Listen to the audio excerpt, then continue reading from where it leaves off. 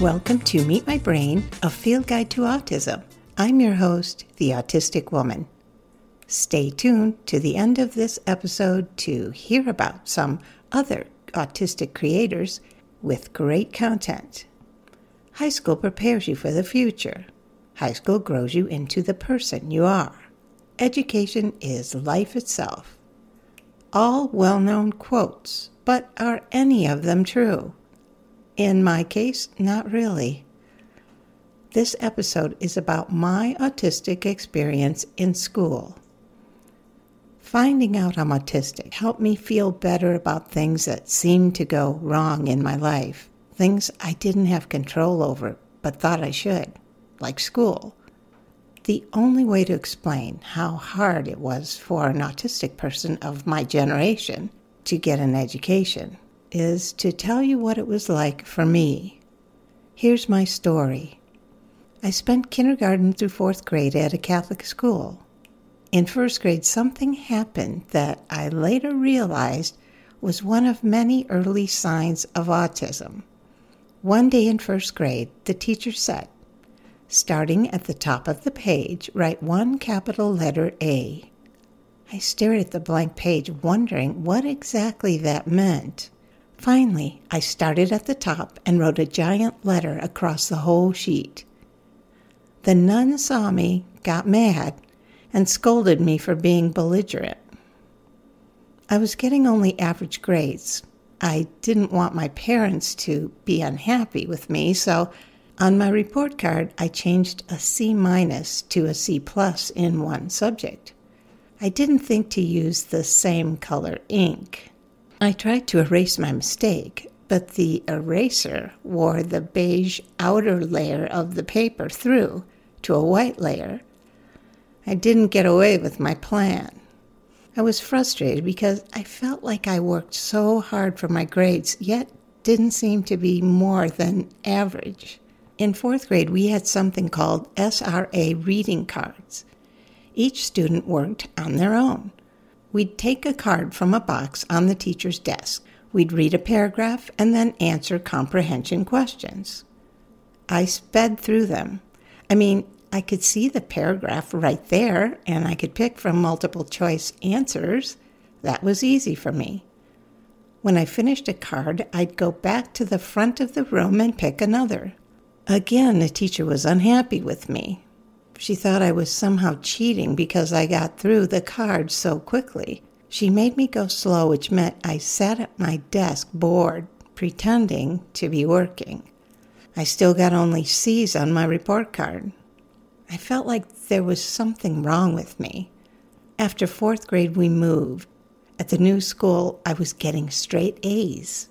The teachers were nicer, and the environment was not so restrictive. I started to believe in myself and in my brain. In 7th grade, we took a statewide test, but I'm not sure what the purpose was. The questions consisted of a pattern on the left side of the paper we had to match with one of the 4 on the right. I remember thinking how obvious it seemed, and I wondered, why were we even doing this? We could see the patterns and compare them, so what was the point? This time, my mother was called to the school so the principal could find out if I cheated. She knew I wouldn't and told them as much. As I think about it now, I wonder how someone could even cheat on a test like that. The principal told my mother I had achieved the highest score in the school and that it seemed too high compared to other students. She insisted, and the school accepted that it was accurate. I read voraciously in grade school, and my mother gave me books like Animal Farm and 1984, books normally reserved for high school students. I read and sounded like an adult. My grades were great in high school. I did well in science and math. I admit to feigning illness the day it was my turn to dissect a fetal pig in biology. I didn't like history because it was just memorizing a bunch of dates with no context. My brain couldn't absorb the information. I was in the high school band, the source of my only friends. I played piano terribly and was adequate at the French horn and violin. Music was the way I expressed my feelings. At my yearly meeting with the school guidance counselor, she told me I was deficient in reading comprehension and suggested I try reading science fiction books to learn and understand more words. A Trekkie was born. I didn't have many friends outside of band. While nearly everyone else was listening to the Beatles, my record player was playing the Shirelles and the Chiffons. I also loved classical music. It's my earliest memory of music triggering my imagination. I lived in that magical world a good deal of the time. At the end of junior year, my best friend started dating the guy she knew I liked, and I was crushed. I just wanted to run. When I found out I had enough credits, I chose to graduate a year early just so I could get out of there. I was accepted to a university and moved into a shared room in the freshman dorm. It was painted pale purple, a color I found depressing. There was no one I knew there, so every day I went to class, faced straight ahead, sat down, and then left at the end of the class. I spoke to no one. I don't remember even saying hello. I thought I was supposed to wait until the other person spoke to me. I didn't know how to study because I didn't have to in high school. I didn't know what to expect. I heard that in order to pass, it was important to take notes. Notes of what? How was I supposed to take notes and listen at the same time? Why were questions on the test different from what I heard in class? I felt overwhelmed, lost, frustrated, and depressed. By the end of the first semester, I didn't know how I could go on. What saved me was running into an acquaintance from high school who needed a roommate. She took me to parties and clubs. It was outside of my comfort zone, but at least the music was so loud that it was okay not to talk. And I loved dancing. We eventually met and hung out with some architecture students who were nerdy like us and never had dates like us.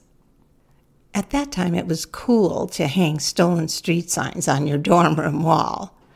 Wanting to have the best one, we hatched a plan to take a freeway sign with the name of our university. The guys insisted they do it alone without our help, and my roommate and I waited to hear about their adventure. Freeway signs look small as you pass them at a high rate of speed. No one had anticipated that. Our friends tried to load the sign into their van, and it wouldn't fit. They were spotted and arrested.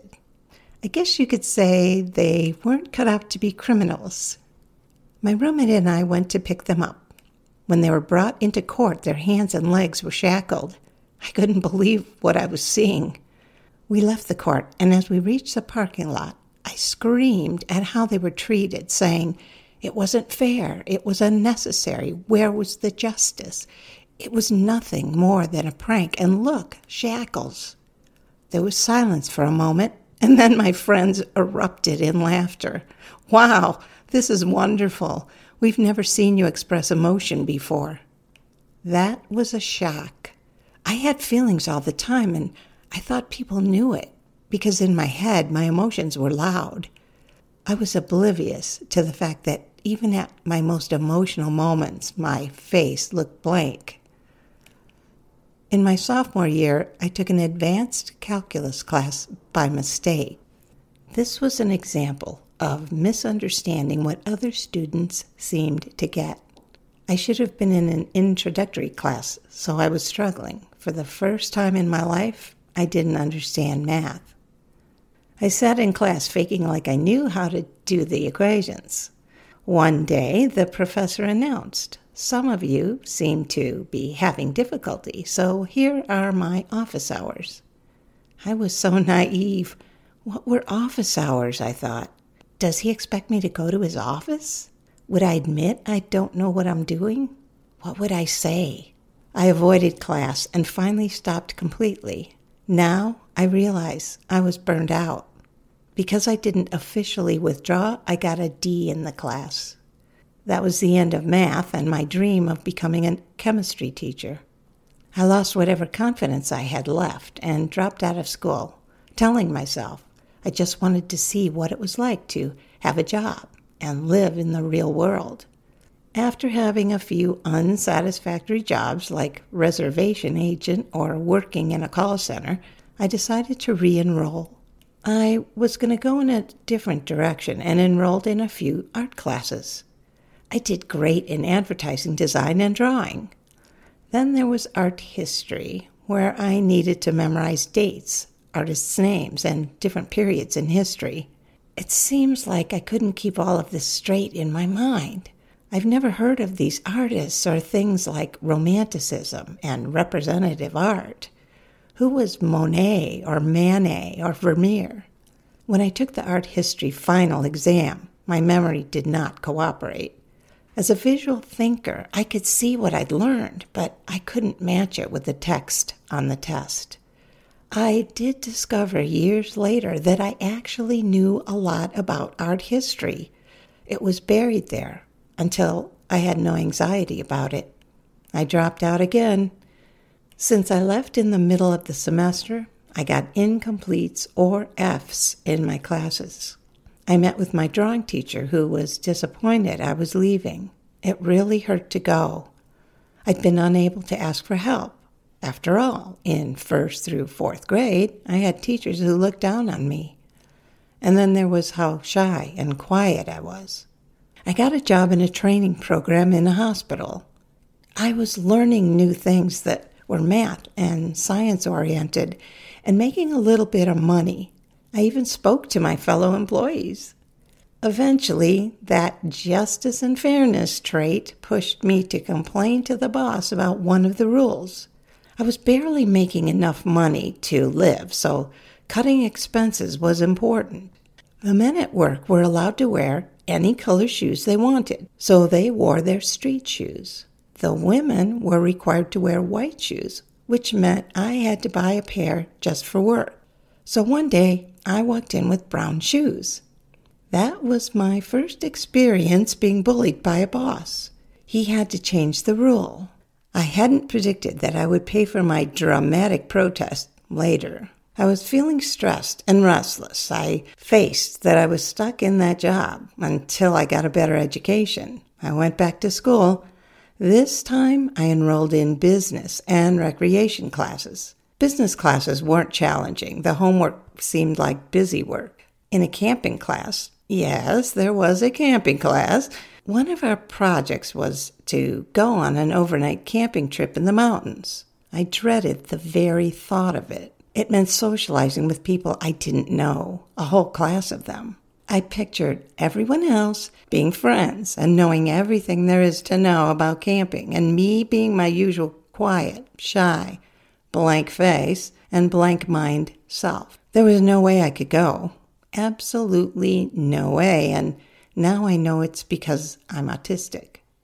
I was feeling so stressed about it that I said I was sick that weekend. At the end of my junior year, I dropped out again. By that point, I don't remember how many times I'd left school. Every time I left, my family would say, "Just take one course at a time. Don't give up. Eventually, you'll get your degree." I got a full-time job and went back to school again. I took one course at a time in the evenings. I earned enough credits for my degree. It took me 10 years to graduate with a bachelor's degree. Due to so much dropping out, incompletes, and failing grades, I had a grade point average of 2.6 out of 4, which is equivalent to a C+. After a few jobs, I was hired by a law firm as a paralegal and realized I wanted to be a lawyer. I thought it was a way to right all the wrongs in the world. Well, only A students were admitted to law school. I didn't care that there was no chance of being accepted. I applied. I was lucky. One of the partners in the firm put in a good word for me at his alma mater. I was waitlisted, and when there was an opening the week before school, I got in. If only that were the end of the story. I want to pause for a moment and thank you for supporting the podcast. Patrons make this show possible, and I'm working on improving the sound quality, which is a big undertaking. You can also support the podcast by telling your friends, liking, and retweeting. Become a subscriber, review the podcast, and rate it 5 stars wherever you listen. 2 things most challenging about law school are the Socratic method and the ability to write essays. The Socratic method is a way of teaching which uses progressively difficult questions to improve critical thinking. In practical terms, the professor called on a student and asked for an explanation of an appellate case. Once the student answered, the professor would challenge the student by asking more questions, usually about legal issues a law student wouldn't have thought of. Often it took the form of the professor saying sarcastically to the class, "Does anyone else think that's true? Who knows what the real issue is?" The brave soul who responded would be put through a similar version. A well-known autistic trait is difficulty answering unexpected questions. A stressed autistic brain has a tendency to go blank. Add a social environment. I could hardly sleep, had chaotic dreams, felt depressed, and lost a tremendous amount of weight. I wasn't the only one. Most students struggled with stress. I still had a problem with reading comprehension. I understood what I read. Getting it from my brain to the paper when test taking didn't go well. I checked out extra books from the library, taped the lectures, made outlines and note cards. This was in addition to the 100 pages of reading for class that we did each night. My writing wasn't the greatest. I have an autistic trait that keeps me from understanding things that are obvious to others. Knowing that, I argue with myself over meaning. There were times when I didn't understand what the professors were looking for in the exams. My grades were average, just C's. I knew future jobs depended on my grades. In fact, to this day, when I apply for a job, I sometimes have to provide school transcripts. After graduation, I took the bar exam, a 3-day test to be licensed to practice law. We were in a ballroom at a convention center with 500 other people. Can you imagine how wonderful that is for an autistic person? During the test, we were supervised by women with intimidating, disapproving looks on their faces. I had to get permission to use the restroom, and if you did that too often, it was presumed you were cheating. There's that cheating thing again. When I finally got my turn, I went to the women's restroom and threw up. I was terrified. I felt a migraine coming on. I did not pass the bar exam. Maybe you can imagine by then my college and law school experiences tanked my confidence. It was a long way from the A's I got in high school. Through a friend, I found a class designed for people who had failed the bar exam. It taught us how to take the test and how to understand what the questions were really asking for. The second time I took the bar exam, I passed. Now when I tell people it took me 10 years to get my bachelor's degree, I feel pride in the fact that I didn't give up. I used to feel shame about it and hide it. I thought I was smart and motivated enough to get a degree in 4 years, and I expected that of myself. When I learned I'm autistic, I finally had an explanation. I know now why school was so hard for me. I often wonder what school would have been like if I'd had the support I needed. What I would tell you, if you asked, is that if you're struggling in school, don't give up. That may seem easy for me to say, but I'm going to say it anyway. The one thing that made a difference was someone telling me to keep going, to take it just a bit at a time, and eventually it would happen. You might need your energy and time to deal with isolation, depression, expectations, and lack of the kind of support you need. One of the greatest strengths of being autistic is our persistence. It keeps us believing in ourselves and our goals when the odds are not in our favor. If I'd had the support I needed, things would have been easier. I wouldn't be that smart person who couldn't succeed. Here's something I can't explain. Years later, I was surprised to find out that the many things I thought I hadn't learned about, I had learned about. I'm not sure if there's a word for that phenomenon. It turns out that I did know who Vermeer is, and I can tell you about the Romantic period. Physics seemed irrelevant when I studied it in college, but now I remember it, understand it, and am fascinated by it. When I lived in Costa Rica, I remembered most of what I learned in Spanish classes I took in high school and college. My autistic brain thinks differently, learns differently, stores and retrieves information differently than what the world expects. I'm both inspired and in awe of autistics who have or are getting their PhDs. I understand how challenging that is. If an autistic person drops out of school, it's not because they aren't smart enough. I believe that when schools are finally designed by and for autistics, we will thrive. I'm on Twitter at @AnAutisticWoman, or you can email me at info@theautisticwoman.com. You might also enjoy these other autistic creators' shows on YouTube: Autistic, Neurodivergent Rebel, and Woodshed Theory, some of my favorites. I'll put links in the show notes to the YouTube channel and Patreon. I love hearing from you. In fact, it's one of the best parts of my day. Don't hesitate to message me or send me an email. This has been Meet My Brain, a field guide to autism. I'm the Autistic Woman. Slava Ukraine.